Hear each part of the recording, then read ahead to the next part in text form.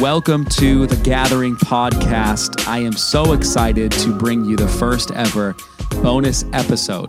We're going to be having bonus episodes throughout the week to supplement the encouragement you'll be getting every Friday, but we hope to release these on Tuesdays every once in a while. And I'm really excited for this first episode with Pastor Chris Estrada. The audio quality is a bit different because we've recorded this on Instagram Live a few months ago, but we know the content is going to be just as impactful. If you're not familiar with Pastor Chris, he is currently the Missions Me College Director in Southern California. He was the Youth for the Nations Director a few years back. He is a mentor to me, and I know that he'll be a mentor to you as you lean in and listen into this podcast episode. So here is my conversation with Pastor Chris Estrada. During this pandemic, this quarantine, social distancing, everything that's going on all over the world, what do you see that God is doing right now in the midst of this pandemic? Yeah, that's such a great, thank you for leading with that, because I think it's so important, right? That's a line that we run with here at Missions Me, that eyes, literally, we say it like this: eyes that look are common, but eyes that see are rare. Don't even write that down. Yeah. Jeremiah 33:3 says this. It says, "Call to me and I will answer you." And then he says this incredible invitation. He says, "And I will show you great and mighty things which you do not know." And there's something about having the right sight, the right vision, the right perspective that keeps you a step ahead of the world, that you're not wondering what God is doing. You're wondering why God is. You know exactly why he's doing it, when he's doing it, where he's doing it, who he's throwing it through. Those are the type of moments that we're living in right now. And I think it's interesting that spiritual sight is always correlated with major shifts in the kingdom of God. You look at Joshua before he goes into Jericho. God had to check his eyesight. He said, "See, I have given you Jericho." You look at Elisha and his servant when they were surrounded by the Syrian army. Elisha prays for his servant, says, "Lord, open his eyes," and the hills were filled with chariots and horses of fire. You look at Jesus telling the disciples, he said, "Look," or "See, the harvest is plentiful, but the laborers are few." I want to call on God, and I definitely want to hear him, but it makes no sense if I can hear him, but I can't see. It really, honestly, I think there's something. You talk to somebody who can't see well, and I'm telling you, they're going to have more trouble than someone. They're going to be more limited than someone who can't hear well. And I think the truth is, we got a lot of people that know a presence of God, sense the presence of God, perhaps know his voice, but they're not seeing the current strategy. And that's why they're not leading out of that prophetic sight, that insight, that foresight that you can step into. Call on me, I will answer you. What an invitation. And then he says, "I'm going to show you great and mighty things which you do not know." And this is exactly what it takes in this season. I'm not looking at what, again, I can go off on this Matthew 4:4. It says, man shall not live by bread alone, but by every word that proceeds out of the mouth of God. Not preceded, proceeds. Preceding tells me what God thought or what God said, but proceeding tells me what God is saying and what God is thinking. And I want to be a part of the proceeding move of God. I want to be part of that fresh outpouring. That's what I'm stirred for. Yeah, that is so good. I'm reminded of, I forget the specific proverb, but without prophetic vision, the people perish. Yep, that's exactly right. He tells them to write it down. The ESV puts it prophetic vision. Not just vision, but prophetic vision. And I just think you're hitting the nail on the head with, like, we need to see right now. This is a time and a space where the church needs to open their eyes. And really see what God is doing. That's so good.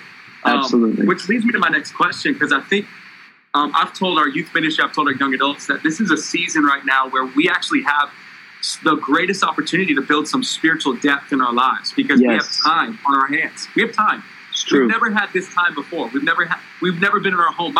Stacey and I, we've never been in our home like we've been lately. And so I'm like, this is a great time to build spiritual depth.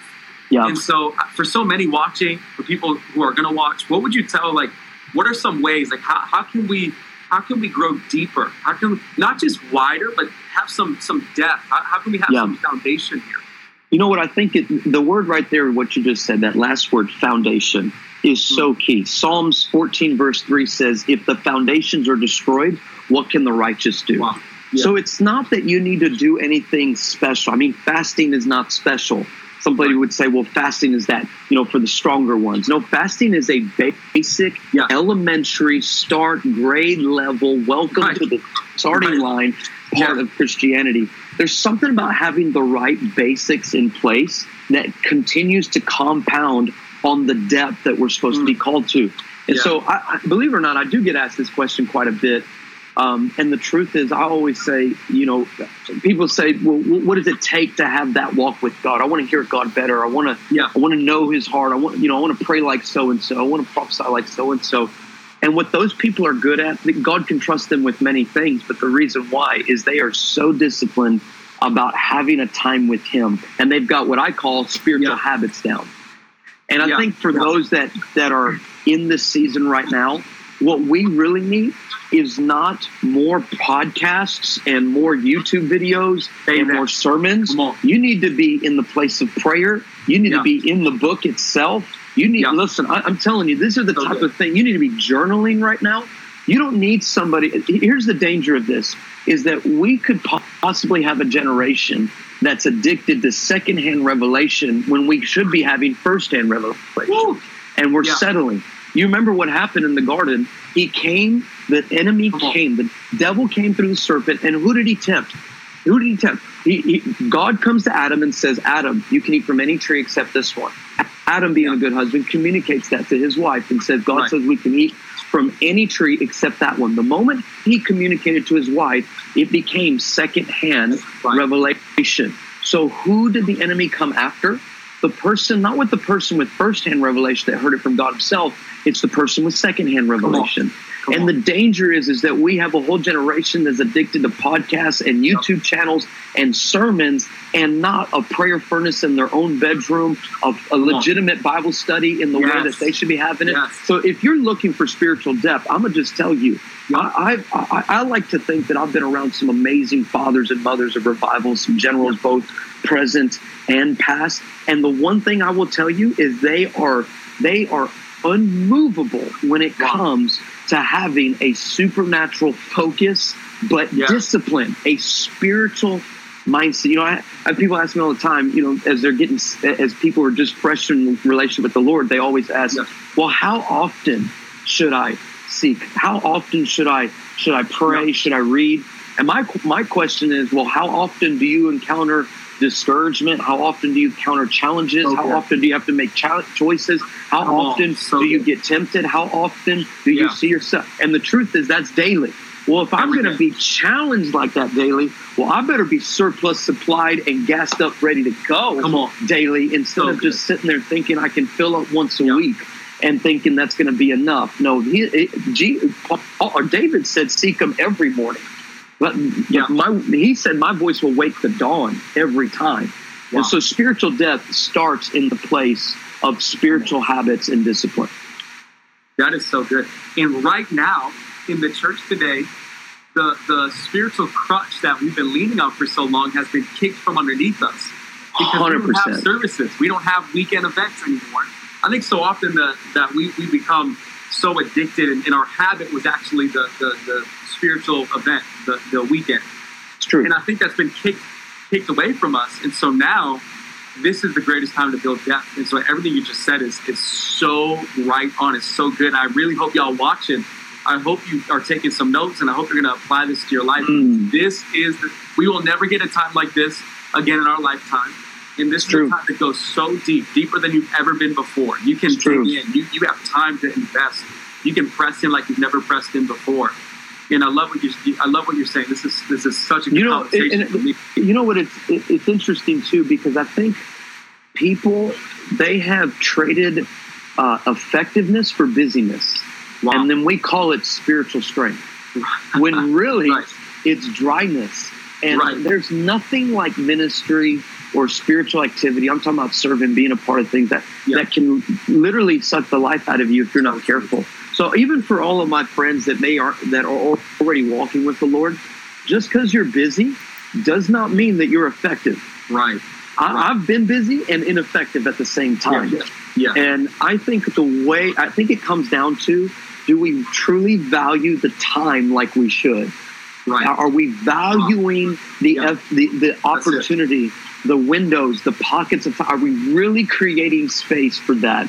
Or is it just, you know what, I'm going to give myself to Netflix? I honestly, I don't want to come out of this, Caleb, and just, oh my gosh, that would be such a, man, that would be depressing to come out of this and realize I wasted these 3 months on Netflix, Instagram, and complaining.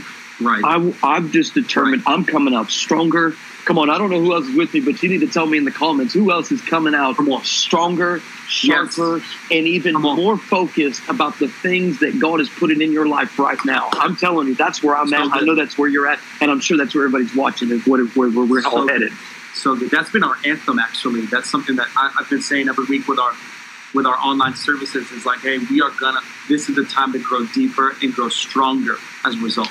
I want to come through this, like you said, 2 months, and be spiritually strong. Not facts. I don't want to just brag about how many episodes I watched on Lost. Yeah. You know what I'm saying? Like, I want to come out through this and say, man, God shaped me. God rocked me. God did something. 100%. Absolutely. And honestly, I think that's just us taking advantage of this time. And again, it goes back to, what is our priority? What could possibly be draining our time away from Him, that I can go ahead and squash now, and I can start to put gas and fire on the area that He wants me to focus in on. Right. That's so good. I've got one more question. Good. Today I was sitting out as I was preparing for this with you and praying into it, and this question dropped on my heart. It kind of stirred me up a little bit, and so I really can't wait to see what you're going to say. Okay. But my question is, if you had one thing that you were going to impart to the next generation before you passed on from this world, you're going to impart one thing to the next generation, what would that one thing be? Wow. That's such a heavy question. Honestly, the first thing that comes to my mind, and I'm not even sure I could technically impart this, but I would say a prayer life. If I could leave this generation, and listen, I'm the guy about structure, and I'm the guy about strategy. I'm the one telling youth ministries, young adult ministry, even some churches around the world, this is how you take ground and build. You know, I get to lead an incredible group of men and women at Mission to Me College. And I'm the guy that loves to train, raise, release. I love developing. I don't take complete joy in it, but there's a time for pruning and correcting. But, you know, we always say correction is not an indictment, it's an investment. Knowing that about me, in case not everybody does, I would want to, if I could leave anything, it would be my prayer life. It would be the daily awareness that I could have Him, and that would be enough. God is enough, and nothing else matters. And listen, this doesn't replace the value for my wife and my kids. If anything, it leaves a legacy for my wife and my kids. Because if I want them to say anything about my funeral, they could talk about the lives and the leaders that we've raised, the lives that we've touched. They could talk about the missions. They could talk about the orphanages. They could talk about the support, the church. They could talk about a lot. But man, it would just be an ultimate win if my kids could say, I remember my dad always being awake, praying before me. I remember waking up in the middle of the night with him laying hands on me. I remember when things didn't go right and Dad would come home and he wouldn't just lose himself in TV or in anger or in lost intentions. He lost himself in the presence of God. And if there's anything, I'm telling you, listen, as young, as a rising generation right now, I'm telling you, as rising influencers, I believe it's not an accident that you're watching right now. If you could have anything on this planet, I know money could solve some problems, but it doesn't solve everything. Come on. I know that success can give you some things, but it doesn't give you everything. I even know that relationships could fill in some places, but it can't fill in everything. But the presence of God is absolutely it is unmatched in every way. Come on. And I think that what we need is to have a higher value for His presence right now. as we are honestly, as we are leaning into this season, as we're leaning into this moment, I just sense that I'm supposed to be with him. Even if it's not to get a strategy, my goodness, we're doing One Day LA, we're going Love Has No Limits movement. We're doing a ton. Even if it's not to get a strategy, but just to get him, that would be enough. He would be enough. Yeah, I'm even taking my son. Wow. I'm taking my son through a Bible study about eternity and just about how to live this life. It's interesting. Jesus said, if you call yourself a Christian, live like I live. Why? Because Jesus was the only person to ever live on the earth who first lived in heaven. And then he comes down to the earth and he lived with a totally different perspective because he knew about a world you could be anchoring, but yet live in this one. Yeah. And I think there's some people here that God is trying to anchor you in the heart of God. He's trying to anchor you with heaven's perspective so that you don't make sense this world, but you live in this world and you're doing things that this world was unprepared to do. Wow. I think the ones who turn the world upside down are at Gathering Gen and all across this as a result of us just leaning into the presence of God. And I'm telling you, what makes you dangerous for good is a prayer life.